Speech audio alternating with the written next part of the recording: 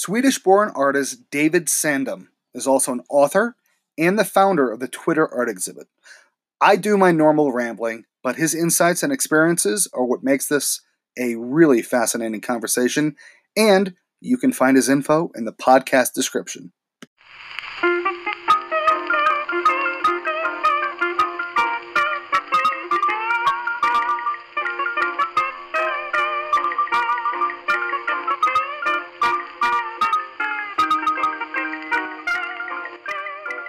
Howdy, Paintcast listeners. It's Bonnie. Follow us on Instagram at Paintcast Podcast, at long_painter, and at Bonnie Miller Art.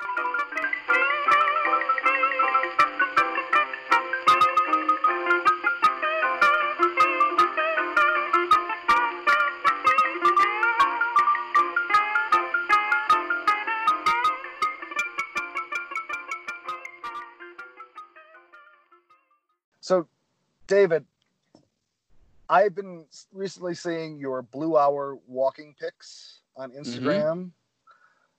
They're so fantastic. Where are you walking there in Norway? Okay, so I live in Moss, which is about 45 minutes south of Oslo by train. And but I live actually 15 minutes outside of Moss in a place called Våler. It's spelled with an A with a dot on top. It's kind of hard for Americans to say "å," but anyway, it's a beautiful area. It's hard for Americans to do a lot of things. Yeah, we have some letters that you don't have, like an O with a cross in it, and or a line across. Yes. Yeah. Like in Gothenburg, right? That has a O with a cross in it. No, well, in Norwegian, but in Swedish it would have an O with two dots on top, but it's pronounced the same. Oh, okay. Okay. So in Swedish, Göteborg is Ö, Göteborg, and it's Göteborg in Norwegian, but with a different letter. Yeah. All right. You do these walks. How far are you walking? Because I'm not sure. You posted one time, and I didn't know the kilometer to mile conversion off the top of my head, but it just kind of struck me as, oh, wow, that was kind of a long walk. Yeah, I do. Let me search what that is in miles. So like 23 kilometers would be 2 miles. That would be... What, around 10 or 11 maybe? No, it's 14.29 English miles. Oh. So I've done walks around 15 miles. No, 15K. So no. I'm getting all confused here. Well, yeah. You walk for a while. I walk for a while, about 15 miles sometimes. Yeah.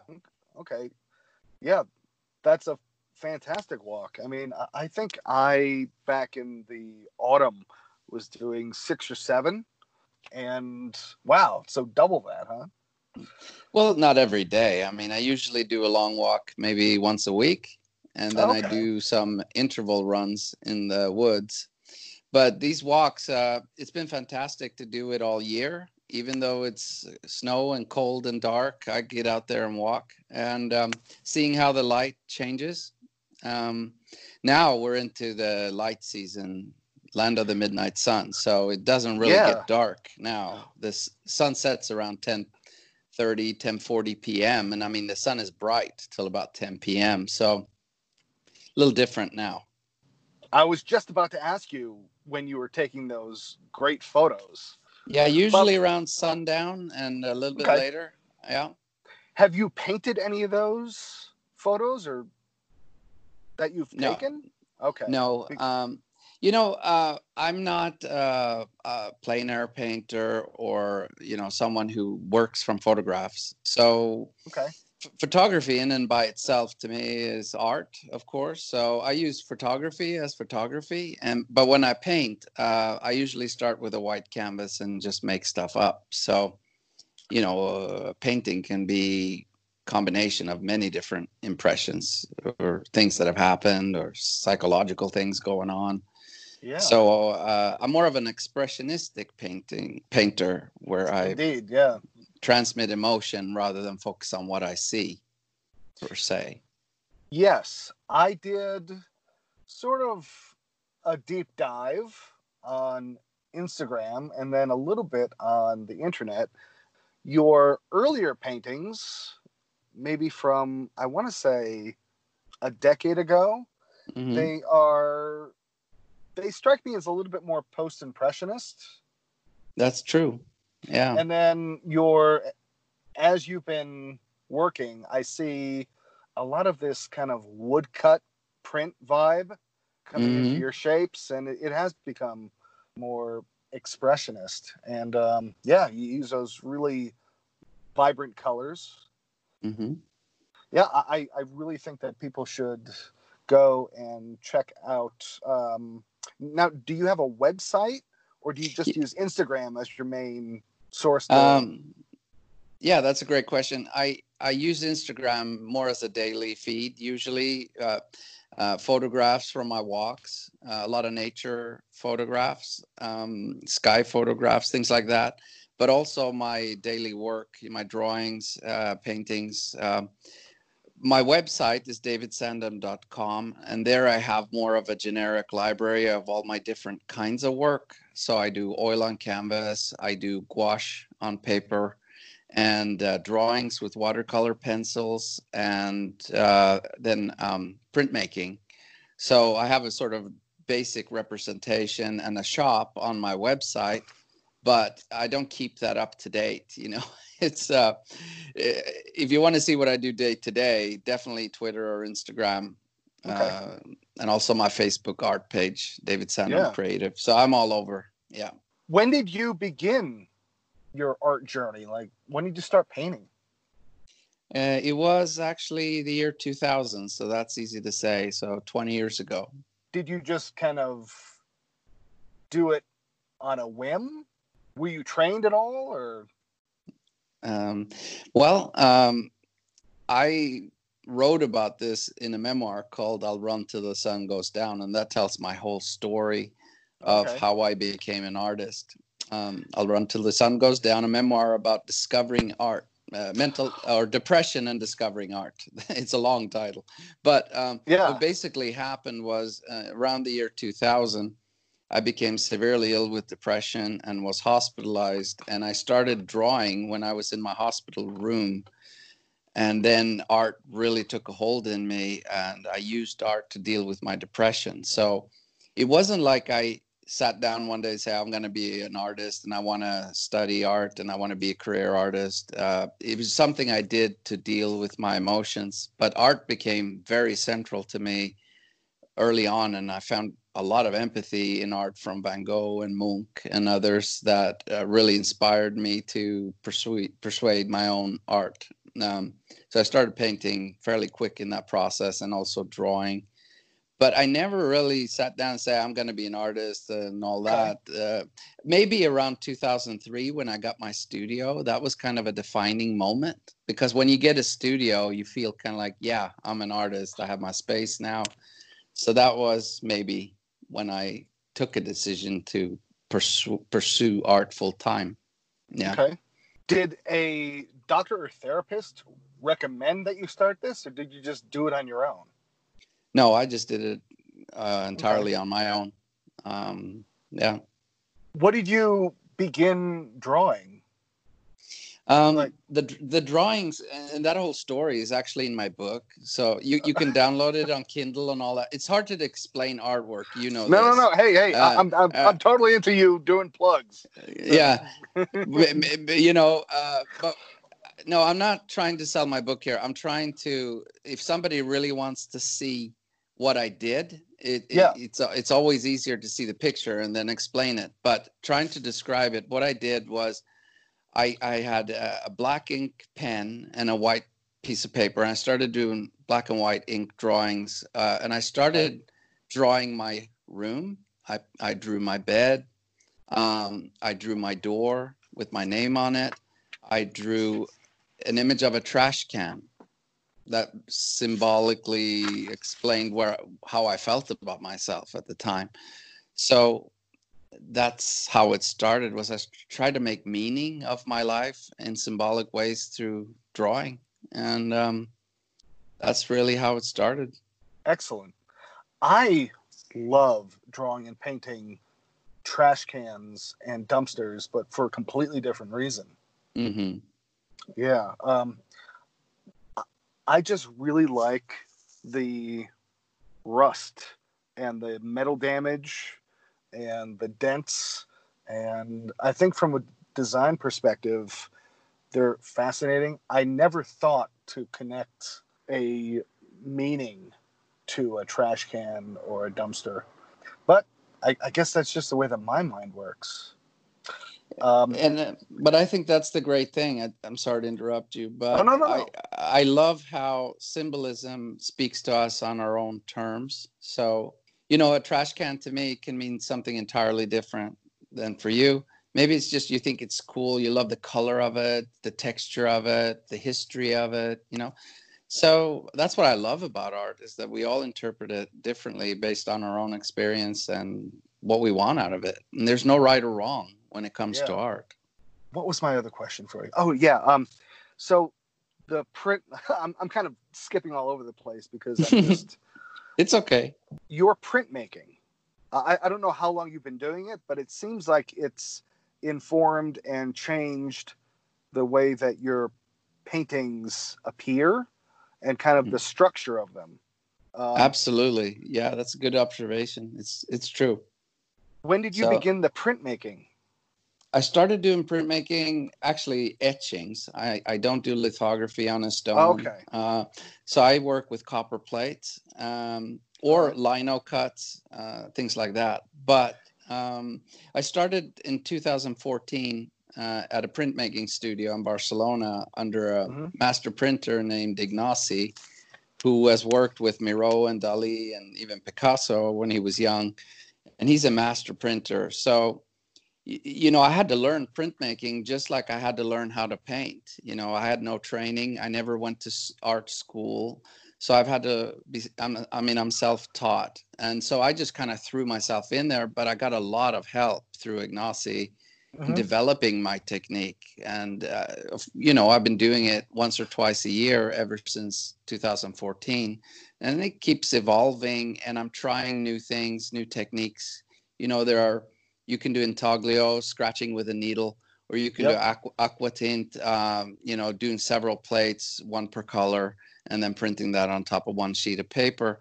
And so a lot of different kinds of techniques where we also intermingle in one print, maybe doing some intaglio, some aqua tint, or even carborundum, where you use sand in the plate.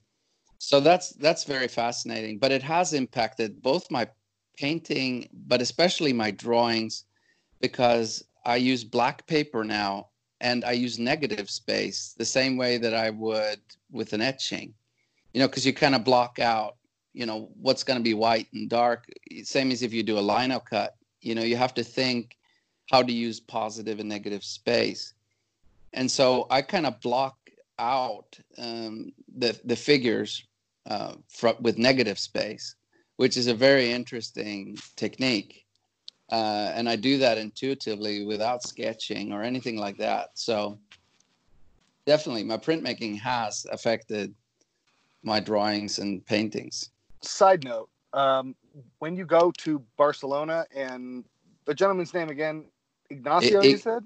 Ignasi Aguirre Ruiz. It's hard to say it right. But yeah, he is a fantastic individual. Now, how do you communicate with him? Do you speak Spanish? No. Okay. That's actually a very good question. There's been a lot of misunderstandings, but over time, Ignasi, he knows what colors I use. He knows how I'm thinking, and we do a lot of test prints, to get to each final product. So, we communicate with maybe I'll use some Spanish terms that I've learned, what the different colors are and things like that. And I'll just say, maybe we need a different red.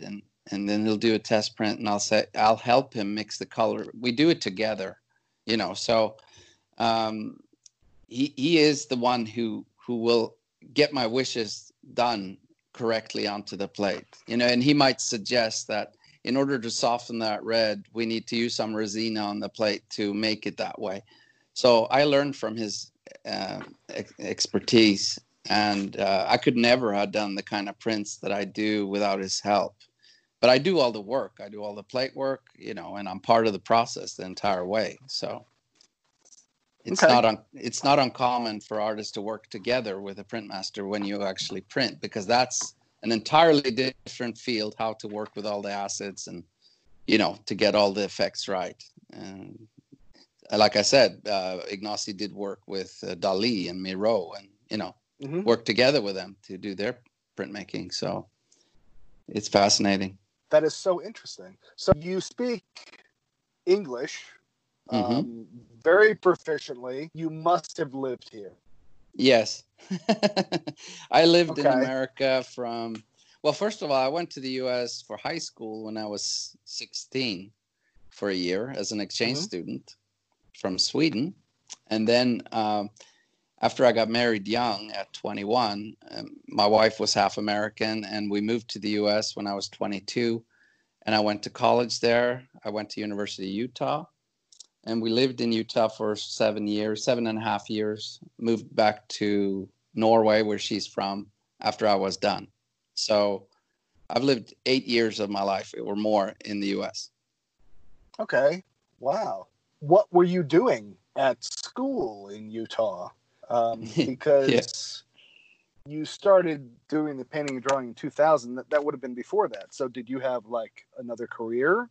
Or no, that was after. Different paths? So I lived in the U.S. from 1994 to 2000. Oh, okay. Or 1993, sorry. So, and when I went to university to become a consultant in business. So my training was with business, and I was going to be working with Anderson Consulting or something like that, Boston Consulting Group. I interviewed with all of those after I was done. After they moved back to Norway, I started working eventually in the IT industry in sales and got burned out and severely depressed and ended up in a hospital. And that's when I started drawing. So that's why I say that art was never something that I had planned almost. It's almost like art found me. And in that dire situation, because I became so severely depressed that I was suicidal and everything. I mean, I had to go to the hospital for months. So I used art to cope with my difficult emotions. And ever since then, I've still been struggling with depression. And I do a lot of mental health work, speaking and things like that to promote understanding about mental health too. But art has been the central way in how I have dealt with life ever since, and also writing, but mostly art. Do you mostly do those talks, lectures in Norway, Sweden, or do you also do them other places? I've had talks in New York and in London and Edinburgh and Scotland and different places. So but of course, this is where I live, and most of my speaking is in this area. But I don't do it a whole lot. Maybe 2, 3, 4 times a year. And if I travel somewhere, like I was in Scotland for 2 months last year, I got an artist in resident there in the Highlands, and then I was also involved with mental health groups there and did speeches in coordination with my artist in residency. So usually how it goes, and also through Twitter Art Exhibit, social media charity initiative that I started. Once a year we have an opening in a new country, and I'll usually give a speech through a mental health organization in that area. So that's how it goes. You already touched on it. I was going to ask you about the inception of Twitter Art Exhibit and how that connects to everything, but you sort of did that already. So how long ago did you start the Twitter Art Exhibit? So the first one was in 2010. So we've been doing it for quite a while now. This would be the 10th anniversary in South Carolina in March, but it was stopped due to COVID. But it was actually the 11th year.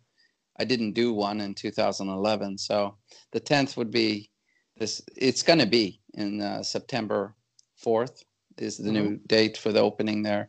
And what it is it's basically an initiative where artists through Twitter and also now Instagram and Facebook, but that's how it started. Was we were a group of artists on Twitter who supported each other, and to help my local library in 2010, I asked artists to send hand-painted postcards that we set up on a wall and sold for charity. And to raise, for that first one was to raise money for children's books, which we did. But every year it's a new charity that the money goes to. But anyone who's creative can make a hand-painted postcard. It can be a drawing or an etching or anything. Put it in an envelope and send it to where Twitter art exhibit is that year, and we'll give the money to charity. And so that's grown tremendously. And in Scotland last year in Edinburgh, we had over 1,000 artists from 64 countries send work. Yes, I remember because I sent a piece. I know. I loved it. I saw it on the wall. But, thanks. You know, if you want to know why I started Twitter Art Exhibit, it's basically because I know what it's like to be rock bottom. And this was a way for me to help some causes, you know, to make a difference somehow to some people. And it's a very rewarding project. And it also connects artists with other artists. And we make a catalog each year, connects artists with buyers. I don't know if your buyer contacted you who bought the card, but there's a lot of good stories with that too. No, I don't think they did. No, I'm sorry, but you know, sometimes maybe they're old, maybe they're not engaged in social media. So yeah, I didn't even know that was actually a thing. I thought it was just like something for charity, and I do as much like charity benefit work that I can do every year, and that was just a really, really cool one because this one is very specific with the size and, you know, the postcard paper, and there are lots of different parameters, and a lot of times giving an existing work for a charity auction is a little awkward. I'm not sure how big of a piece or what kind of piece is going to generate the most money for them. And so I have all these thoughts, but to have it be really uniform is nice. It's one of the few art charities that are completely uniform and that actually offer pieces at a really reasonable rate. So yeah, and I mean, all cards are the same price, no matter how known the artist is. And you mentioned an important point. One of the things I love about Twitter Art Exhibit is that when you see 1,000 cards on the wall and they're all the same size and we hang them in a perfect grid system, it becomes an installation. And it's just massive to see that. And each card will then have a label underneath it that says the artist's name, their social media handle, and how the buyer can get in touch with the artist. But they're all about $35 each. And we raised about £20,000 to Art and Healthcare, which did mental health art therapy courses. So it's fantastic project. But seeing that as an installation, it's mind blowing. And then to read where all the cards are coming from is so exciting. Some are from India, Japan, Kuwait. I mean, all around the world. It's fascinating. Hold on. I just had a question and I just lost it.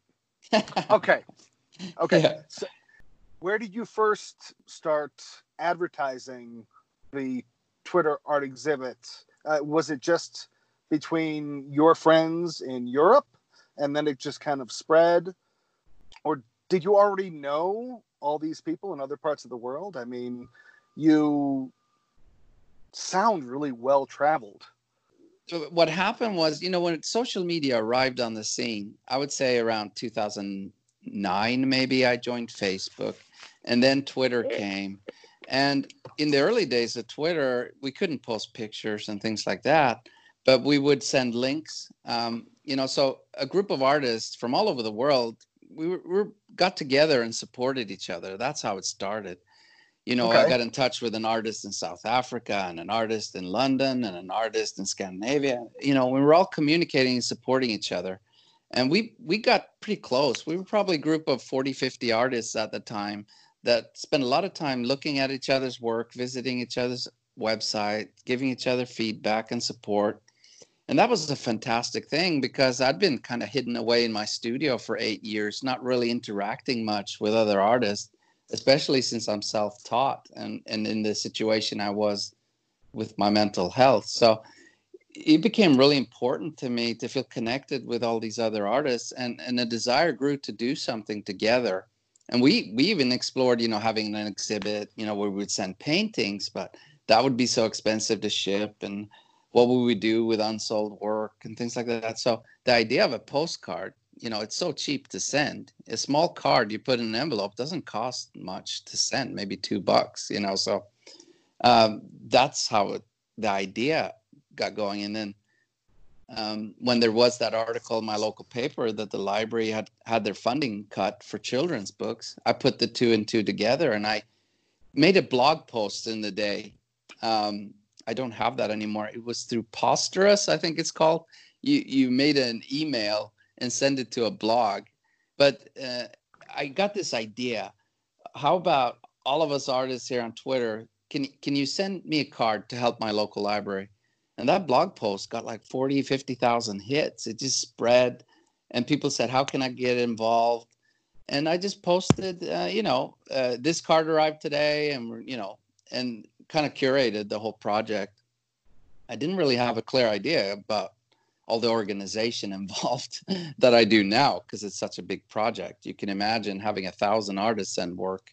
Need some organization involved. So we're a board now. We have volunteers and things like that. So that does not sound fun to me. I hope that you have a lot of super organized people, because just trying to organize doing like a little charity thing in New Orleans for a handful of people was such a headache that I really don't want to do it again. It's a huge job, but the way we have it organized now is we're a board that make decisions together about where it's going to be next year, who's going to be the curator on the ground, setting up a support team for the curator, having all the media things ready, working with the charities, selecting which charities we're going to help, and things like that. But the curator on the ground is the one who does all the heavy lead work, and she works then closely together with a charity and their volunteers to organize, all the cards that arrive, to scan them, to file them, to label them. And then, usually the board will come and help with the hanging and things like that and attend the opening. But it is a massive, big project. But we've done it now 10 years, and we're learning constantly how to do it better. Yeah, I really hope it keeps growing and growing, because there's no reason why it shouldn't. Well, we'll see. We take it a year at a time, and we do the best we can. But yeah, the curator does an immense job. I've curated it myself here in Norway 3 times, so I know. But as it keeps getting bigger and more cards are being sent, we're also putting more emphasis on the charity to help with volunteers. And when we do online sales, it has to go through the charity website, so we don't get accused of taking the money. So there's a lot of volunteers on our end, and also from the charities end, and the curator and her work team.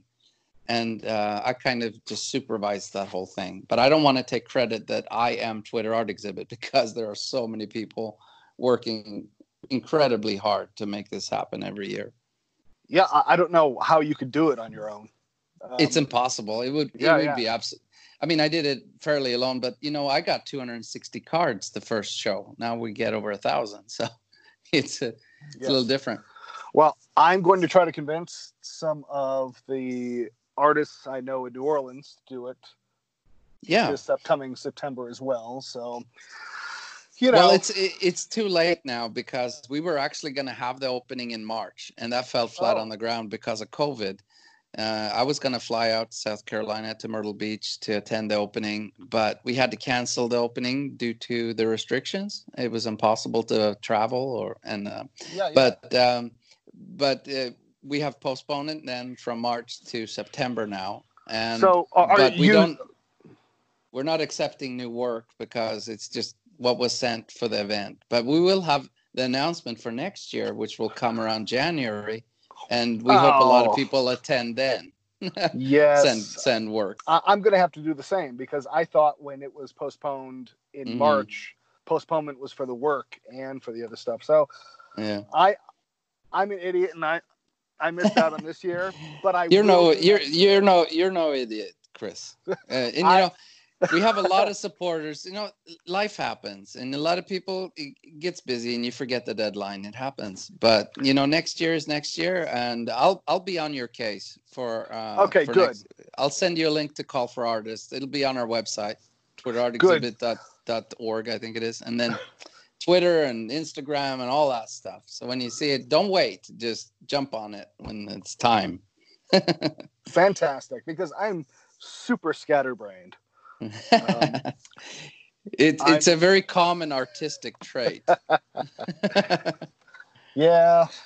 I had another question for you. And of course, I didn't write any of this down. I just thought in my head, oh, yeah, Chris, you'll definitely remember the 10 questions you want to ask David, and you'll be able to do it all in a row, and everything will go super slick. Well, I was able to get maybe 3, and now I've lost. But a conversation like this can be quite interesting. You never know what's going to happen. So I love following your work, by the way. You're one of the ones, the first ones I started following on Instagram when I joined that, and I followed you for a long time. And I love your plein air work. I assume you're painting outdoors sometimes. Okay, I mostly paint in and around my car. Okay. So it's not standing outside in front of an easel with a funny hat on. And I don't take the photos of my work in front of where I was painting and compare it and do any of that stuff, because I'm mostly just kind of in my passenger seat of my car, or I'm working on the hood of my tow car, because I travel around in an RV. And sometimes I'll paint just outside of the RV or in the RV, looking out my big front window. So I consider it plein air, but it's not photogenic plein air painting. It's nothing that anyone will look at and have this romantic feeling about what I'm doing. It's just real meat and potatoes kind of thing. Yeah, one of the things, I'm sorry I'm interviewing you now, but this is an interesting opportunity. But one of the things I've noticed about you is that you're very self-critical, and you paint over a lot of stuff. You'll say, I'm tired of this one. I'm guessing over it. Is there a lot of perfectionism there, or what's going on with that? Because I can be a little bit like that too. I tear up some work, but I wonder about that. I have a high standard for myself, and I'm trying to get over this, but I have a high standard for other work I see too. I want it to live. I want it to breathe. I don't want it to be fussy when I look at it, and I want it to capture me and really speak to me. That's one of the reasons I really enjoy following you, because even though what you do and the way you approach a painting is completely different than me, your paintings have life. It's hard to articulate why certain pieces speak to you on an individual basis, and it's really difficult to try to pin down how you feel about a particular type of painting, or it's really kind of funny to pigeonhole yourself into only really enjoying realism or only really enjoying abstractionism. And I am kind of at the point now where I'm trying to deal with all that and understand why I do what I do, why I favor what I favor. I don't know whether that's just the time in my life, or because I've been painting for about 9 years now. So, Wow, I thought you painted longer. Oh, you're no. excellent. You're very, very skilled. Oh well, I really enjoy your work. I appreciate that, and so I don't know if you have the same difficulty in general of trying to sort of narrow down the definition of your own taste. Try to well, let me stop you there because we're getting into a lot of different points. But I really, first of all, there's a lot of people in the art world who are trying to define what's good art and what isn't, and they use different criteria for this. And I think that's a futile discussion. Nobody on some committee or somebody, even if they're, world-renowned art historian or whatever, can say this is good art and this isn't. What we can say is this is good art for me.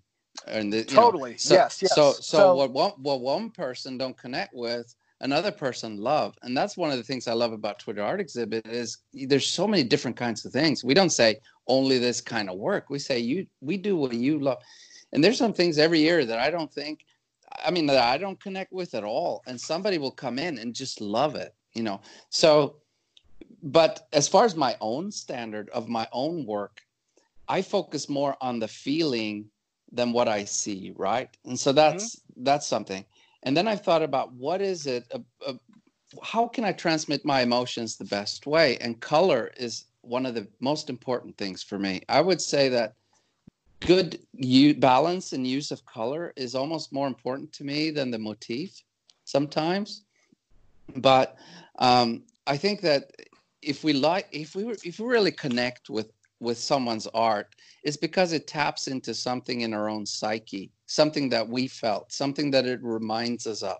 And so I use a lot of common human themes, not as a strategy to sell work, but longing or loss or love or passion or love of nature or anything like that. And when I see your sunsets and your work, I connect to your use of color. I connect to your balance of color.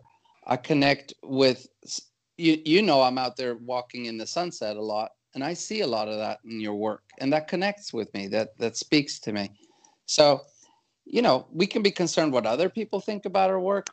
And I think what it is that you're into now is that you just want to be free to do what you want to and not be so impacted on, this sells, so I need to do that. If you get in that trap as an artist, it's really difficult because you're really doing it to get validation from other people. I think it's really important to be free and do exactly what you want and what comes to you, and totally not think about this, because a lot of times what happens now with social media, and I found myself doing this myself. If I post something on Instagram and I get 13 likes, and then I post something and I get 200 likes, then I might get, trapped into thinking, oh, that was popular. That was good. I need to do more of that. Now I'm actually thinking reverse. When I get 13 likes, I'm thinking, I'm onto something here, because not many people got it, but it's true. It's what I wanted to do. You have to not give a damn to produce good art, I think, to a certain extent. Yes, I agree. And it's a challenge I deal with every day, because I really because we have to survive too. We have to survive. We have to sell. So it's a constant, and you can get frustrated by that. And I think that's maybe why you paint over. It's like, I'm sick of this. I just want to do what I want to do. Yeah, maybe part of that. Yes. Yeah. So I guess I'm still trying to figure out why I have the standards for myself that I do.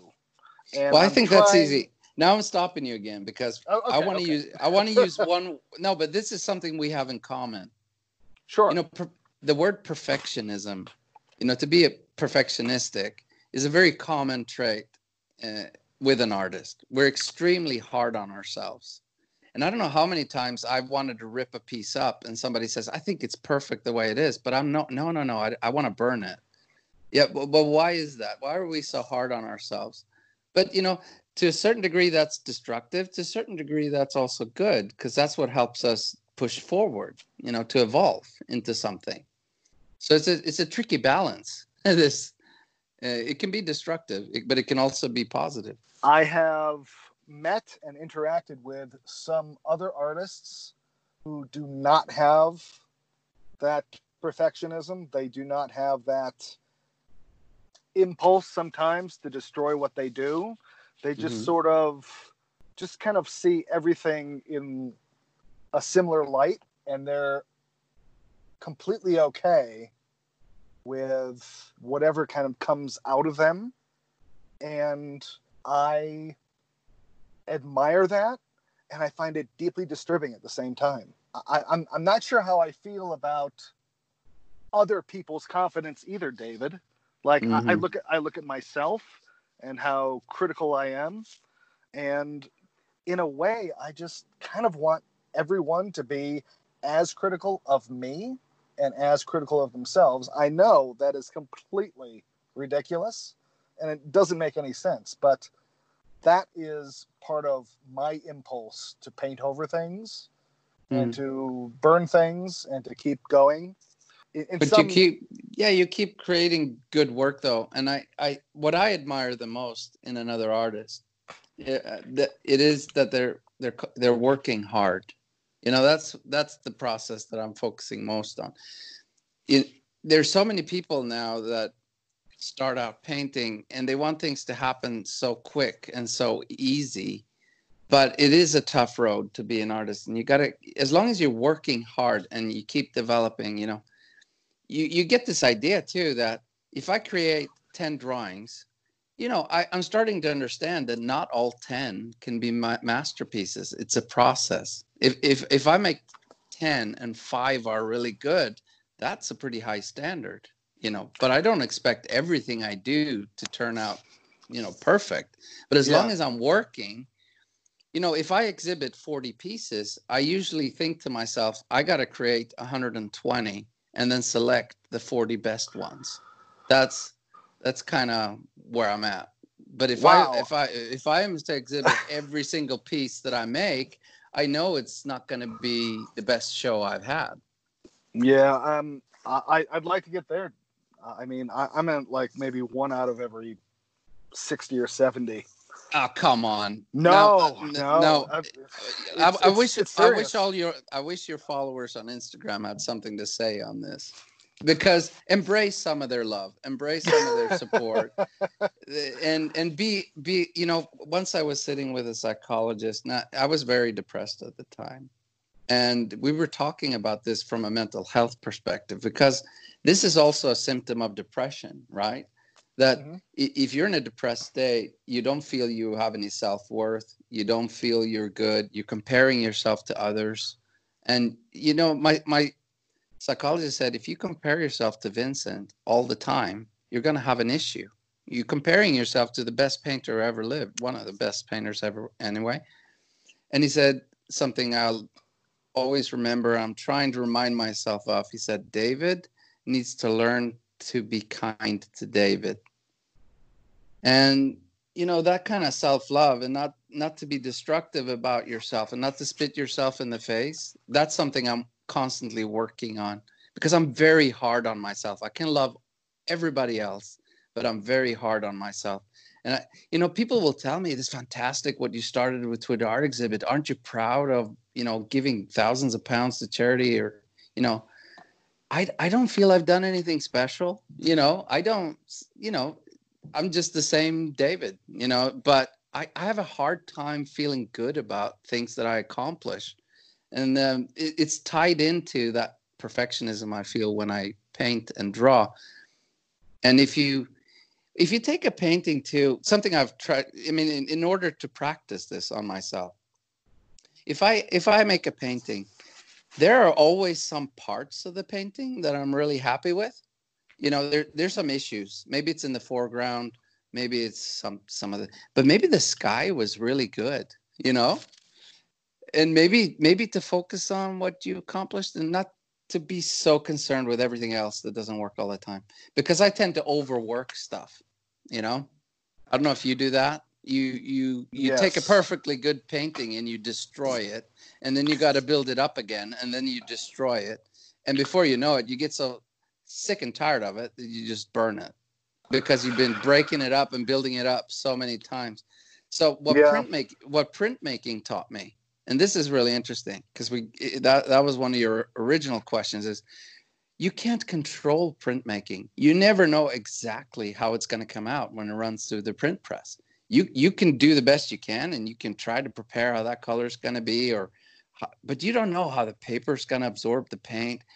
You have to let go of perfectionism to do printmaking to a certain extent. You do the best you can, and then it comes out. And in Ignacy, he told me something. He said, accidents are good. Like if I'm doing aquatint on a plate and I drip some aquatint, he said, leave it. That wasn't planned, but leave it. Accidents are good. So to let go of that perfectionism, printmaking's helped me a lot. I totally believe that. And in my previous life, I was a sculptor and a mold maker. So, oh wow, yes, I'd like to hear more about that.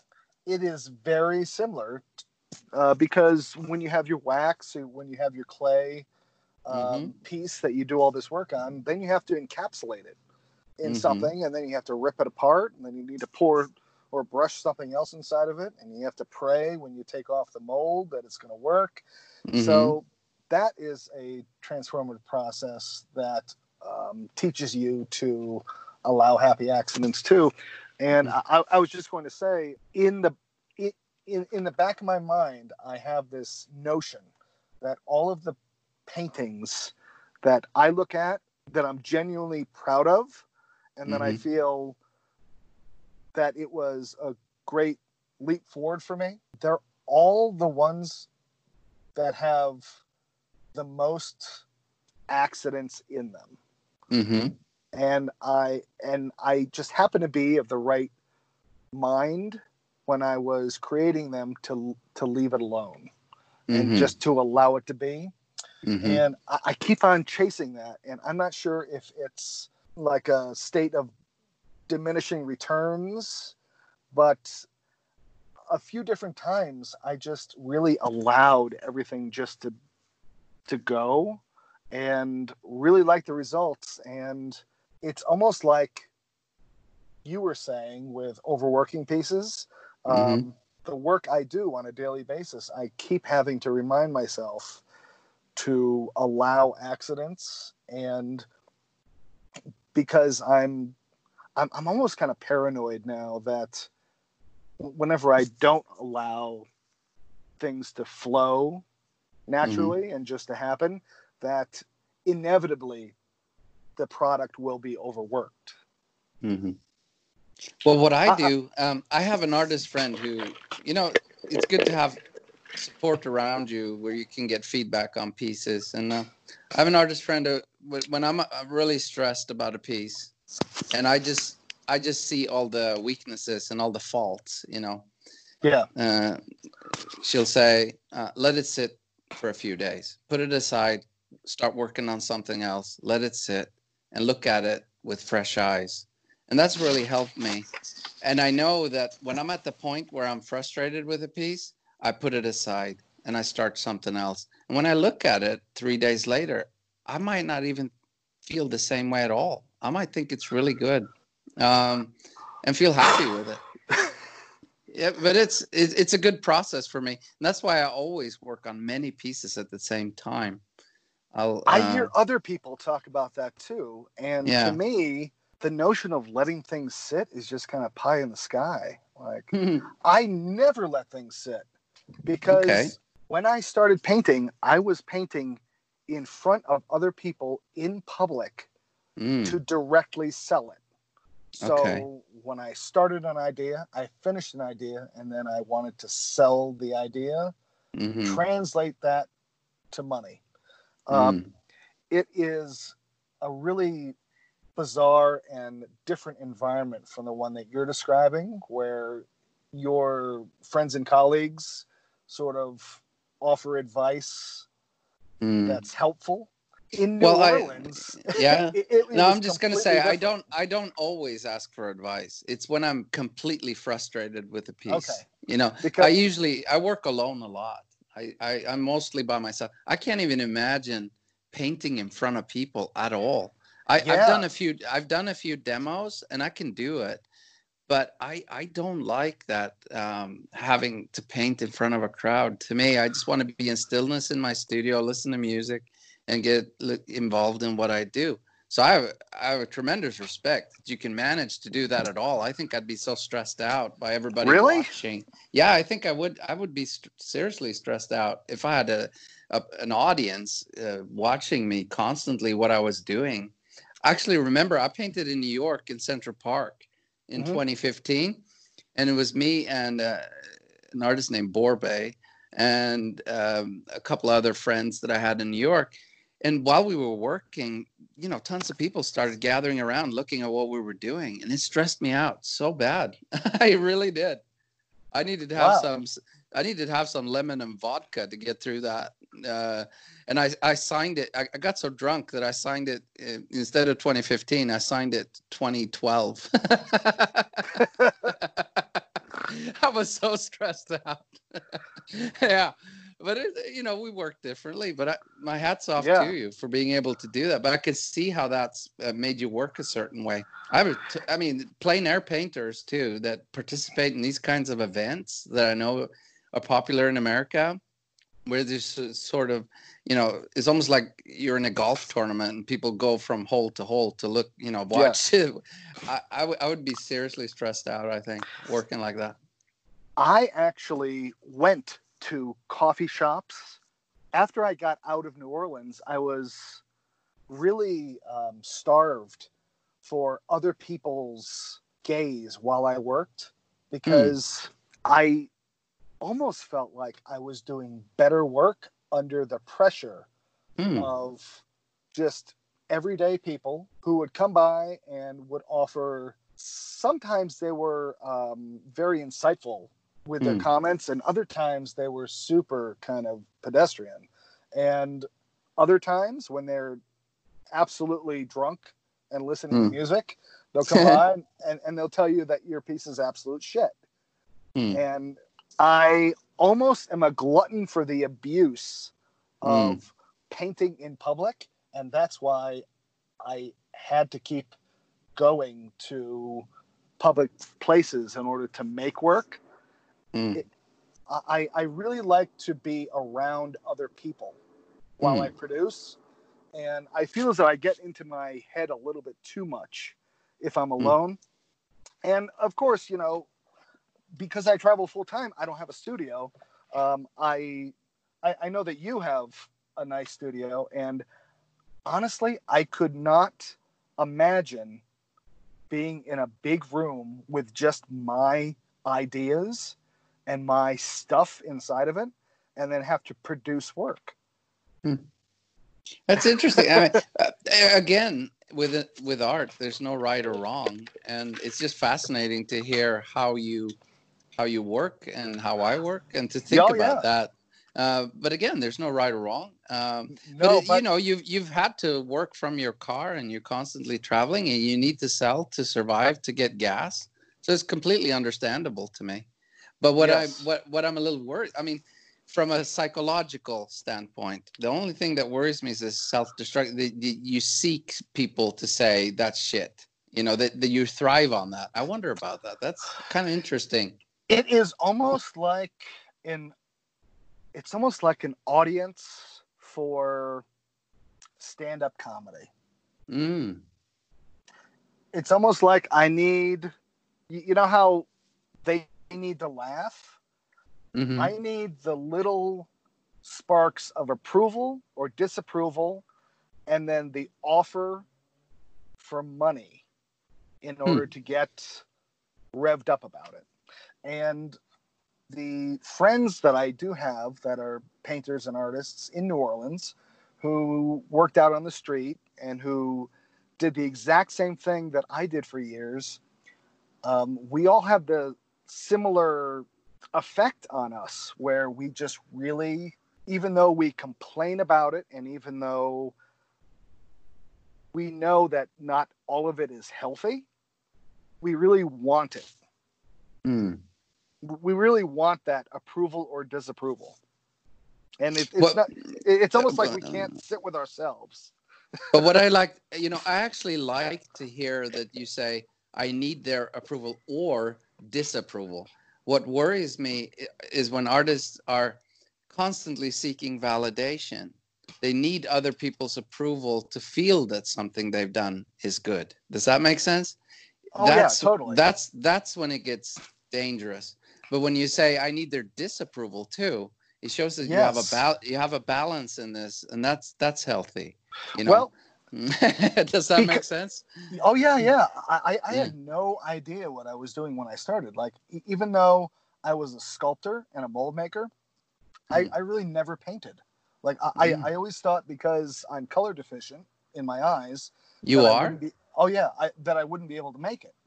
So I was really nervous when I started, and I almost used other people's approval, disapproval as like some sort of metric, some sort of almost GPS device to find where I was going, because I could only ask my wife so many questions before she like completely got frustrated with me. And because I have a red-green issue. Okay. So I have to be really careful about the pigments I use and the combinations of them. And I did a whole bunch of research into how people see different temperatures of red. I don't know if you've done a lot of color theory with your work. Oh yeah. I'm totally into that. Like Kandinsky's Concerning the Spiritual of Art from 1911 is my Bible, where he analyzes the psychology of color and things like that. But your story reminds me of what I read about Edgar Degas. When he started almost going blind towards the end of his life, he started using brighter and brighter colors. And I think some of his most fantastic work is from the late period of his life. So I really had no idea about Degas going blind. I mean, I know a little bit of art history, but it's admittedly mostly sculpture and a little bit of drawing. I never paid attention to any painting before I began to paint. It was almost like it was completely off my radar. Yeah. Well, maybe that's good. Maybe that gave you a completely fresh perspective, free of influences. I did the opposite. I dug into Van Gogh's life, and I analyzed his paintings, and same with Edvard Munch and tons of artists. You said I was more inspired by the Impressionists in the beginning. It's true. I was really into studying Monet and the differences and things like that. So from a theoretical standpoint, I've read a lot. I have tons of art books in my studio, and I love to read about other artists in history. But sometimes, like I say to my students, because I have a few students once in a while, I say, once you start on your canvas, put all your influences aside. A lot of art schools will have you copy work from the masters to learn composition and things like that, and that's fine. Yes. But I always encourage my students, like, we'll study theory, but then we put all the books aside, and because I want them to develop their own language. If you copy someone else, it's not your language, it's their language. You have to. I mean, my goal starting out was, if you walk into a gallery and you see the paintings, or if you see them in a cafe or wherever they are in a home, they should be able to see David made that. And what is it that makes them say David made that, not someone else? It's because it has to be genuinely your own language. That's the goal. But I see that with you. I see that with your work. Well, thank you. No, that's really great advice. But it's really important. And you have to let go of your influences to a certain point and create something that's uniquely your own. And when you post something on Instagram, I see that it's your work, and you probably see that it's my work before you even see who posted it. That's important. Most definitely, yeah. That's important. Yeah, and you couldn't have done that if you didn't have that history, so that you were free of influences. helped you develop your own language, and that's very important. I really have gotten into Van Gogh's drawings. Oh yeah, me too. They're fabulous. A few of them I started to analyze and then redraw and break down. I then took a look at some of my paintings, and I noticed that I was using some of his compositions without thinking about it in my paintings. You know, I do the same. But we got to understand that even Vincent was influenced by a lot of things. And within art, there are some general rules for composition. You know, taking photography, a photograph, we realize this. Where do you stop the camera? Do you stop it a little bit to the left, a little bit up, a little bit down? How much foreground do you have? And, you know, what Vincent was a master of was creating depth, you know, but he followed rules of composition. That's pretty standard, but he has such energy in his line. And that's something that's definitely inspired me, is that everything moves. And when you say that my work is alive, it's probably because my lines are alive. They're not static, you know? Yes. So and Picasso said that a bad artist copy, a good artist steals. You know, you think about that, you know, that if we copy someone flat right out, I mean, Picasso everybody stole ideas from other artists, and nothing that we do hasn't been done before, really. So, you know, it's not strange. I mean, I'm sure if you looked at some other artist's work, you would see that you use some of those elements, but there are elements that you need in order to create a good composition or a good depth, you know, or color balance or whatever. But we can steal elements a little bit here and there. Nothing wrong with that. I was actually glad to see why I was doing some of those things. Yeah. Yeah.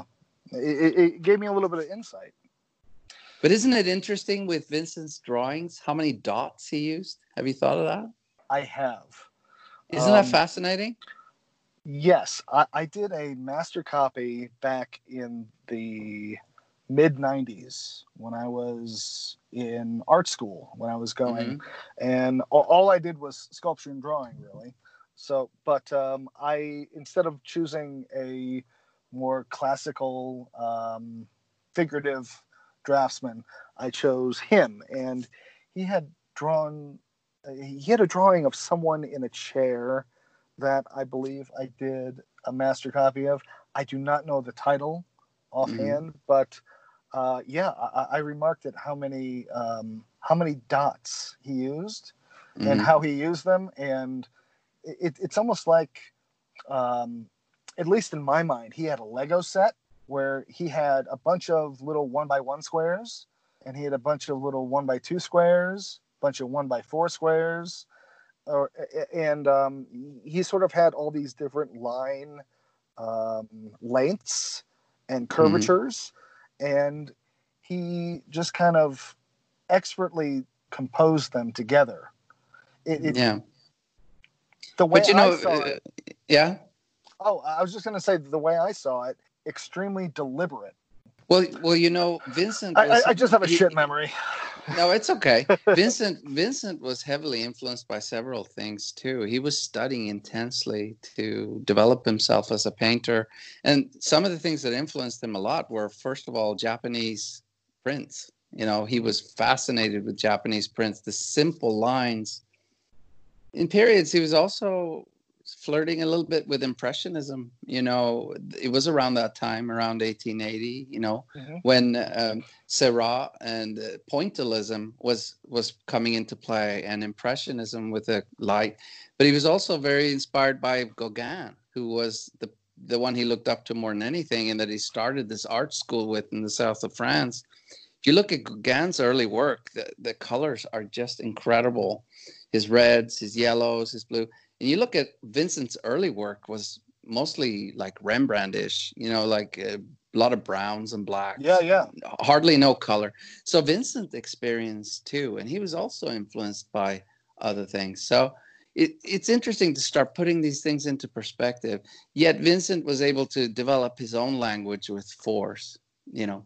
So influences are always there, but the goal is always to develop your own language by stealing little bits here and there. I agree. And I have another question for you about your painting, David. Okay. When you begin, do you begin thinking about the lines and the line quality, or do you begin thinking about the color? Like, what do you normally address first in a work?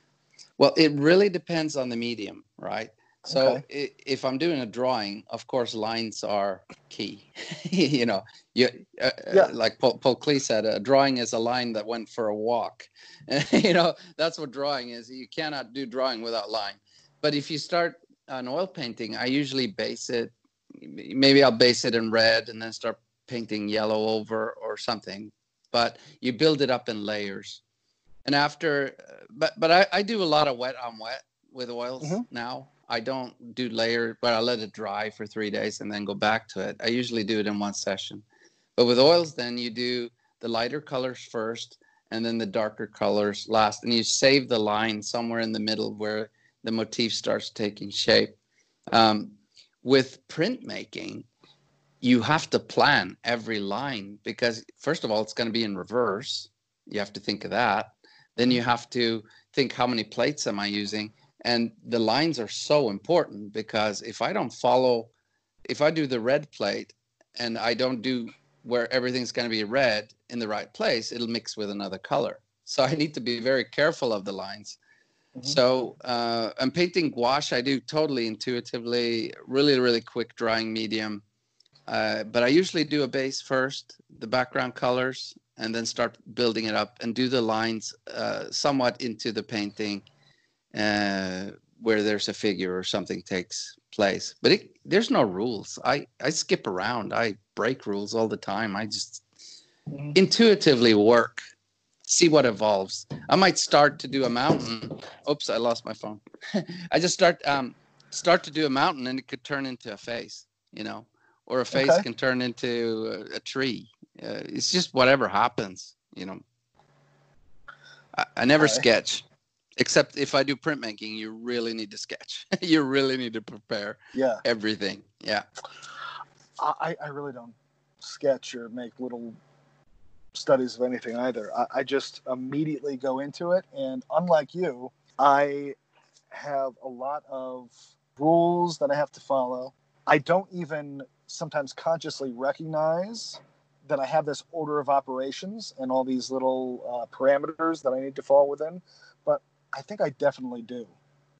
And maybe it's because it's not line-based or color-based recently. I'd say within the last year or two, it's all about the texture and the actual mark making. Like, everything else comes secondary. Interesting. So, yeah, I would say I'm pretty close to you. I mean, mark making is extremely important. And lately, I've just been doing drawings on black paper with watercolor pencils. That's mostly what I've done. I'm just totally absorbed into this new technique that I started with in Scotland last year. Because I was up in the Highlands and I couldn't paint in the gallery there, make a mess with oil paints. And so I just used what I had. And I had some black paper with me. And I just started drawing like I did an etching. And it was fascinating. And I've just been taking this technique further and further. And so mark making is extremely important for me right now.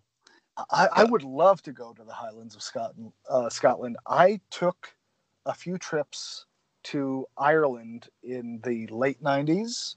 My drawing completely changed while I was there. Oh, yeah. Just putting myself into a new environment. I have been in the States now ever since. Like, I've been to Canada a few times, but that's about it. I really haven't left the country because, you know, I've had kids and just been traveling around, and I was stuck in the South for a little while. But yeah, I would really like to go to other places and see maybe how my work would begin to change with my environment, because no matter where I go here, it's almost like I expect different things out of the places I go to. And I've seen so much of the United States that I don't really see anything that I'm producing differing in my environment. You know, when I'm up here in the mountains, I tend to paint just more mountains and clouds. And when I'm in California or Florida, I tend to paint more palm trees. And it's kind of that basic subject matter that switches around. But I'm more interested in if I was immersed in another environment, how the fundamentals of my painting would change, like the color or structure. Yeah. I mean, you're definitely onto something. And I force myself to go to new places sometimes to get new inspiration. And, you know, being up in the Highlands where I was, it was an hour and a half north of Inverness. I got an artist in residency up there, so I could stay there for 2 months. But it did change a lot about my motifs, you know, a lot, very different than Norway. And I've also been, you know, Barcelona for 6 years. And I've been to New York every year for 6 years. So I keep going between these very different places. When I'm in New York, I'm focusing on urban things. I'm focusing on the energy of the city. I don't know any place on earth that's like New York. I mean, it's just so alive that it really affects my work when I'm there. And when I'm in Barcelona, there's a different feel, a different kind of energy that I tap into. And when I'm in the Highlands, it's yet again very different. So for me, traveling is extremely important to keep pushing myself and developing new things with my work. But I do love to return to the same place over and over again. And that's why I've been to Scotland, New York, Barcelona, Scotland, New York, Barcelona, you know, just keep returning, developing these different scenes. But it's fascinating. Huh. Yeah. Okay. And writers know this too. I mean, Hemingway, he wanted to write when he was in Florida. Why did he want to move there? Why did he go to Paris to write some things? Question. Why does anyone want to go to Florida? I've been to Florida several times. Yeah. Yep. We had Twitter Art Exhibit in Orlando in 2014. Did you know that? So I was there 2 weeks and traveled around Florida then. Yeah, I had no idea. I go there every year, and I go back and forth between different parts of the country and Florida. Yeah, so Florida definitely has its own vibe, and for me, it's I don't know if you felt this way, just kind of coming and visiting. Don't get half as much done when I'm in Florida as I do other places. I don't know if it's the humidity or if it's the highway system, or, you know, because everything has this kind of weird Disney facade to it now. Some of these planned communities where I'm staying, it's kind of like this bullshit that you encounter everywhere that almost makes me not want to actually paint anything. So, it's the superficial part of it, and I felt that in parts of Florida. But I remember I came to one spot. I came to Key Largo. We stayed in a small little place that we had rented, and there I felt so at home.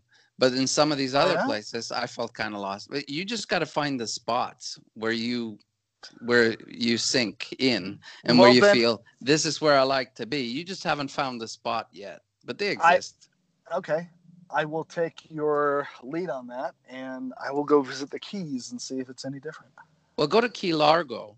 Okay. That's where I went. I don't know what it was. I just loved that place. I only stayed there a few days, but if I go back to Florida, that's where I would go. Excellent. Hey, David, I think we've done well over an hour now, and I only told you it was going to be like a half hour, 45 minutes. It's been a very long podcast, but it's been good. We've chatted. It's not been like an official interview where you have 10 questions and I just answer. This has been a conversation, and I've really enjoyed that. Good. And I've learned a lot about you and your work. So now when I go to Instagram and I see your paintings, I look at them a little different with more understanding, and that's always good.